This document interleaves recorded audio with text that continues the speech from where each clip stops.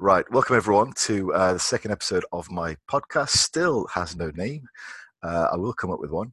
But I'm very excited today because I have my very first guest, Joe Jeffries, who's agreed to be on. Thank you very much for that. I've had lots of people in mind. Joe's the first guy that I've got on. I've got a lot of questions to ask him, and he's really an interesting chap. Joe is the founder and lead coach of JJ Physique. He also runs a very successful podcast, OPD podcast. I was there the last episode, so please do check that out if you get a chance. So, welcome, Joe. And do you want to tell the people a little bit about yourself? Yeah, sure. Cheers, Faz. Firstly, thank you very much for letting me be your first guest. I didn't know I was the first on. That's not too much of an onus to impress people. I don't know if you made the right choice. It can only get better from here, let's just say that. Right. Yeah, so like Faz says, primarily I'm a coach. I work within like the physique, strength, health and performance world. I've been coaching for 5 years, full-time. It's been my full-time profession for 3 years. Started off creating the company JJ Physique that sort of expanded into a small team, which was the Optimal Physique Development guys, primarily with myself and Austin Stout, who's based in the US. I'm in the UK, like Faz. I'm down in Northampton, although all of my work is online. I did primarily just work in the physique realm, like competitive, mostly bodybuilding, but from there, I now work with quite a few fighters, quite a few gen pop people on sort of larger health scales. I work with a few different performance athletes, mostly fighters, and I work with all different physique competitors, females, men, in all different classes and categories around the world. And yeah, that's pretty much what I do these days. I don't know what else to say, really. Yeah, I have a podcast, Optimal Physique Development Podcast, or the OPD podcast. We kind of regret calling it Optimal Physique Development in a large way now, so we stick with OPD. Yeah, which has gone really well and has hopefully been useful to quite a lot of guys. I love podcasting, so I'm very happy to be here. Thanks for inviting me, Faz. Awesome. Thanks very much. Just before we get on to the main topic, you were talking about your range of clients. Did you ever find any difficulty getting typecast towards a certain type of client? I remember early on when I was coaching, I got typecast into just working with competitive athletes. But I actually really like working with Gen Pop. What about you? Yeah, the sort of the problem was that the first client I ever had was a friend who was competing in his first bodybuilding competition, and I wasn't a coach at the time, but I'm quite like most coaches are like an extremely neurotic like individual that likes to really research and whatnot. And he just said, like, you know, all this stuff about how to get lean or drug use or whatever it may be. Can you help me out for this show? So I helped him out, and I just put some photos online saying, like, you know, look, I helped this guy out. I didn't really think anything about it, and then I got inquiries from bodybuilders off the back of that, and then I got inquiries from more bodybuilders off the back of them. You see how it rolls like that. And I ended up with a full client class of bodybuilders. So luckily, I began working with a friend of mine that's a fighter, did some sort of work with his performance there, did the old social media stuff. Luckily, my wife's a digital marketer, so she sort of taught me back because when we first met was when I first started coaching full time. So she kind of helped me with the social media stuff, which, as we know, really is everything to get in business as a coach. And got more sort of fighters off the back of that, and then their friends that were Gen Pop and stuff. So yeah, luckily I managed to get out of it, but it is hard once you're in it to get out, for sure. Yeah. Also, I should say congratulations on your recent wedding. So all the best. Yeah. Fantastic. She's behind me. She can probably hear this. Yep. Good. Right. So we'll start off with the first question. Now, this is a question I'm coming to with a completely open mind. I have my own opinions based on what I've done previously, but I am looking to get educated on it myself. So I thought we could bounce around some ideas. So the topic is adherence. Now, to give everyone a bit of a background, in terms of my coaching style up to now, I've tried to get people from A to B, whatever their destination is, in the fastest, most efficient way and the safest way, health-wise. However, I'm starting to question whether there's room for regular changes in a client's routine and protocols, specifically just to stimulate interest and increase adherence. So not because it's going to provide any actual tangible benefit, but rather more of a psychological thing. And an alternate perspective of when total adherence is probably not the best option for certain clients. So I wanted to kind of bounce around some ideas. So to give you an example of one of the types of things I'm talking about, but it could be anything, is varying macros during the week. So rather than having something like a weekly average, varying macros across the week, and specifically doing that to stimulate interest and increase adherence rather than any physiological or benefit. So I wanted to know your thoughts on that. Okay, so I'll take your example there, varying macros through the week. So it's very likely that the rate of change that is actually going to make is so minute that it couldn't even be tracked. Yeah. It's going to be the average caloric intake throughout the week in reference to the goals is what's going to really matter. But it comes back to the sort of main point of novelty and how humans react to it, I believe. So when somebody's paying for a coach, they want to feel like they're getting something, like they're getting the secret, they're getting the ins and outs, the minutiae, the deep details that most people don't have. And when they feel like they have that, they want to use it and they get excited about it, and therefore they execute. I think it all comes back to novelty in that case, and feeling like you're doing something that other people aren't, or you're doing something more complicated because it makes you feel like you're going faster than everybody else, or you're getting this kind of secret. But in reality, they could eat the same calories every day and it would probably give them within 99% of the range of exactly the same results, but they may not execute because they think, I could be doing this without a coach. She's just throwing me some calories. So the novelty is almost lost. Same thing with training. Me and Jazz were just talking about, because Jeff Nippard's just put out a video either today or last night, and we were just watching it over breakfast, saying, discussing Cliff Wilson's point that bodybuilders put too much emphasis on the main power lifts. But the point is that there's a great novelty there, because people get so hyped up to progress these lifts because they're so fun. Therefore, they execute the session with a greater level of intensity and adherence, like you say. That's a great example regarding the powerlifts and the novelty. And I think there's a certain degree of exclusivity that people buy into. And it's a good point you made about people getting excited about that, because that's kind of what I see as well. So the changes typically stimulate more excitement and more buzz with those clients. So they'll stick up on their Instagram stories about these little changes. And that's kind of what got me thinking about it in the first place. So I wanted to sort of toss around a few ideas of what are things which perhaps you've done with your clients which were for this purpose, or could you see being beneficial? So to sort of like preface this, I'm sure you've seen it. I see it constantly, mostly with general population clients or very neurotic bodybuilders, is they want changes in their check-ins every week. Absolutely. In reality, a coach knows the best change is no change. If things are working, ticking over, leaving it is perfect. That's what you want. You don't want to have to touch programs all the time. If something's just working, you don't want to have to introduce adjustments. Want to eke out the last bit of results, but clients don't like that. They'll feel, what am I paying for? Or they get all excited when they send their check-in, refreshing their emails all day because they want to see if they can add 20 grams of carbs to their intra-workout shake or something. It makes them feel like they're doing something, when in reality it's such a minute thing behind laying down the big rocks that it's not going to make a difference. Absolutely. But yeah, you're right. With some clients, you have to give them that novelty of change for them to remain adherent.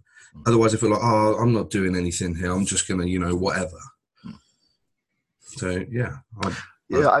I'm wondering if you've ever used any examples yourself. I mean, I've not. So I'll be honest with that. I've not done anything like that, but I'm considering doing that with some Gen Pop clients and making it clear from the beginning, what I'm doing. I do. I do have things like that. I have things where, for example, if I'm looking at my emails now and I've got a check-in, I'm sure he won't mind, from a client of mine called Dan. He's a Gen Pop client. He doesn't compete, but when he came to me very obese, he came to me at, if I remember correctly, 290 pounds, untrained. He's now 175 pounds. So he's lost over 100. Yeah, he's very lean. He's gained a lot of muscle and strength in the process. But he's someone that has to have something like ticking him over. So, for example, we have these 2 days of the week that are a lot higher calories and a different macro split, and he has this kind of spiked meal after his leg days, his 2 lower body days of the week. And the other days are lower calorie. And he feels like that mentally that fuels him for his lower body days, and he gets excited for that. And he tells me, he feeds back, I train harder during my lower body days because I feel like I'm going to go out and eat a lot of food, so I feel like I have to earn it. Yeah. In reality, it doesn't make any difference across the week. It's just total energy intake. But mentally, it does something to him where he works harder. Therefore, intensity is greater, he's progressing faster, and the results come quicker. Other clients wouldn't be like that understand the sort of basic concept of thermodynamics and whatnot. So same thing with free meals. I mean, free meals don't really have any physiological benefit, but I've used them in a similar way. For example, I'll just make the deficit bigger through the week, and then they'll have a similar free meal once or twice a week, or whatever it is. And sometimes they'll tell me that they feel like they need to earn it when they're training, and it makes them train harder. Yeah, I have done that quite a bit, but I avoid it if I can. Yeah. I've got a study here regarding placebo. This is something that Chester Rockwell brought to my attention on the forum that we're part of. It was expectancy effects and strength training. Do steroids make a difference? Yes. So, I actually spoke to Jazz about this the other day. Yeah, I love this one. It's an interesting study, isn't it? So for the audience, the general gist of it was that they had a powerlifting coach and a powerlifting team, and the powerlifting team were under the impression that they were taking steroids. These guys were all nationally ranked powerlifters, so they were very impressive in terms of strength. So to give you an idea, average body weight is roughly 85 kilos. Average maxes were roughly a 260 squat, a 207 bench, and a 260 deadlift. That's, very good numbers. Now, these guys are all nationally ranked powerlifters and all natural. So the coach got them thinking that he was giving them steroid pills, the entire team. In fact, they were just sugar pills. And they went to do a test, and every single one of them hit PRs. So these guys were hard training powerlifters, competitive guys. But due to the power of placebo, due to the power of belief, they actually improved their lifts. This is really what got me thinking about adherence and these little tricks that coaches are doing to stimulate interest. Now, for the client, as long as they really believe in what they're doing, it provides some sort of benefit to them. So my next question is, if we are to implement these types of adherence improvement changes, are we best off letting the client be aware of what we're doing? Or are we best off just saying, well, this is a change that you need to do, and it's going to benefit you in this way? That's quite tough, because I think that's a very much an ethical question. Absolutely. There's definitely an ethical, moral element to it, yeah. When I strip it back personally, I see my job as the coach to get the client, they're paying me to get them to where they want to be the fastest way possible, whilst maintaining a level of sound health, whatnot. So if I told them why I was implementing something that, to be honest, is probably not really making any difference, then I'm almost eradicating that goal, because then it ruins the reason that I'm putting it in there. Yeah. If I tell somebody I'm going to put this in there because I think it's going to have a placebo effect, the placebo effect won't then exist. Yes. So really, to be honest, I have never told a client when I've made these changes, because it's for the greater good. But, Kant would disagree. You're right. Yeah. I should tell them. But personally, I use that as a tool to increase, to make their service better, what they're paying for at the end of the day. Absolutely. Yeah, that's it. I mean, there's a bunch of stuff that we do as coaches, which the client might not necessarily understand why we do them. But, it's all part of the service. And they understand eventually, but it's all sort of part of the service initially. So, yeah, I think morally and ethically, I don't think there should be an issue with that. But at first glance, it possibly sounds like they might be. But I think it's a reasonable thing to do, because, as you say, you would eradicate the benefit of that placebo. Yeah. So it works. It works due to the client believing in it. And I see it every day on social media, which is really what piqued my interest. Awesome. Right. Now, what I wanted to kind of segue onto was the second topic. Now, I wanted to talk about industry fads. Mm-hmm. And the psychology of those who looked into them, and this idea of buying into exclusivity. Now, I think lots of people have done quite a good job of covering fads on social media over the years. So, buzzwords, scare tactics. I know Marty McPhee and Austin Stout, in the Mind Body podcast, they covered that very recently. My boys. Yes, exactly. Yeah. So it was a good podcast. So shout out to them. My interest, rather than uncovering the fads, is to talk about the psychology of people who fall for those fads. Now, it's sort of somewhat related to.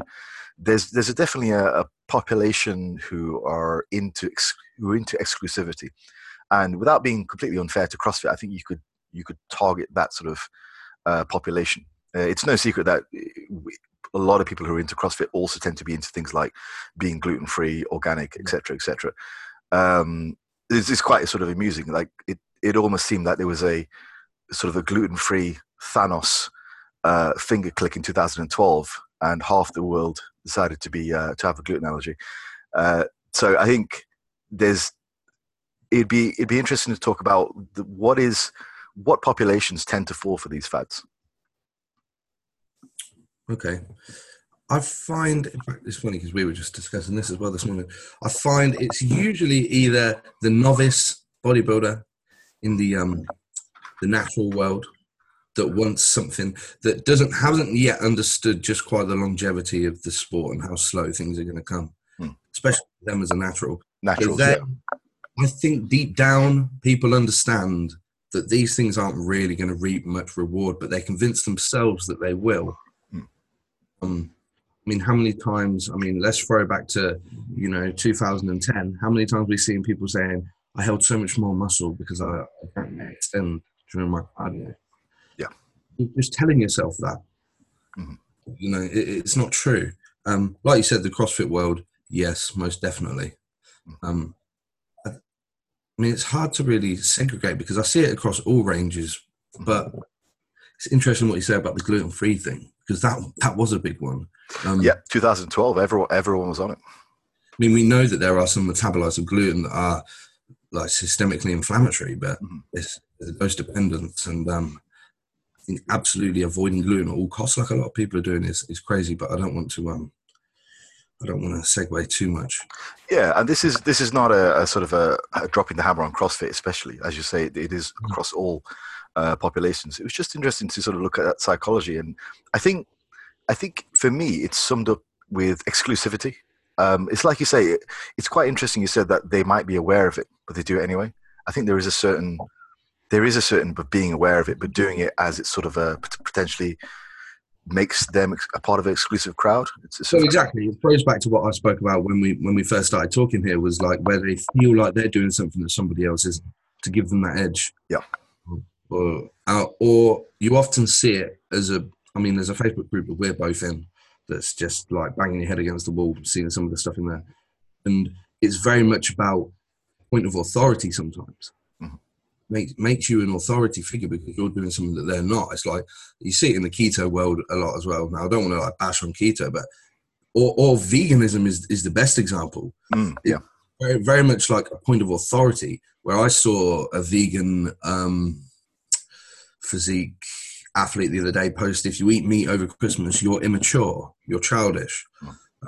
Again, they're setting themselves as an authority figure, an ethical authority figure. Like, I'm better than you because I do this. It's what I think it makes people feel like when we get some BCAAs. Like, I've got the head on you now. Yeah. It's the sort of hashtag "if you know, you know" kind of thing. Yeah, that's one of the most triggering hashtags there is. But the irony of this whole thing is most of these people haven't even got their big rocks lined up. Yeah, and if they were just consistently lifting heavy with like progression, consistently eating heavy, then they'd grow some new muscle. But they have to do these little, mastering the minutiae. And it missed the point, because I do honestly believe bodybuilding is extremely simple. Yeah. When you break it down, like, eat more, lift more, you'll grow. Yeah, absolutely. Yeah. So let's think about this. And so you've got someone who's listening to this podcast, and we're talking about fads and the types of people who fall for fads and increasing adherence. What would be what are the negatives? What are the downfalls of someone? So what's the problem with someone, being wanting exclusivity? Is there a downfall to that? Is there a setback? Well, firstly, you're going to end up extremely disappointed at the other end when it does nothing. Mm. If you're an individual that can quantify results like that, your wallet's going to get a lot thinner. So again, you're putting money where it could be elsewhere. It could be on food, which is going to serve you much better than any amino acids are. Mm-hmm. And I think ultimately you get caught spinning your wheels over the minutiae so much that you never really get anywhere. Because you're never just consistent with one thing for long enough, I find, in these people. You're just looking for the next thing, then the next thing, then the next thing, instead of just laying down years of, like I said, the basics. I think as well, a lot of these fads, they, like the gluten-free or organic, they tend to try and simplify a complex topic. So something like learning about your macros. By the time you've learned about your macros and you learn the interplay of, say, intra-workout nutrition and all that type of stuff, the stuff which actually matters, you tend to then look at gluten-free and organic, these types of fads as a little bit pointless, because you actually know what actually makes a difference.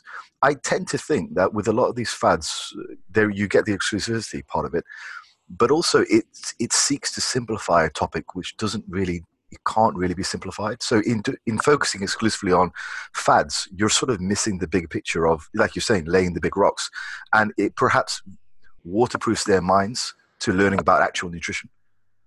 Right. Yeah, exactly.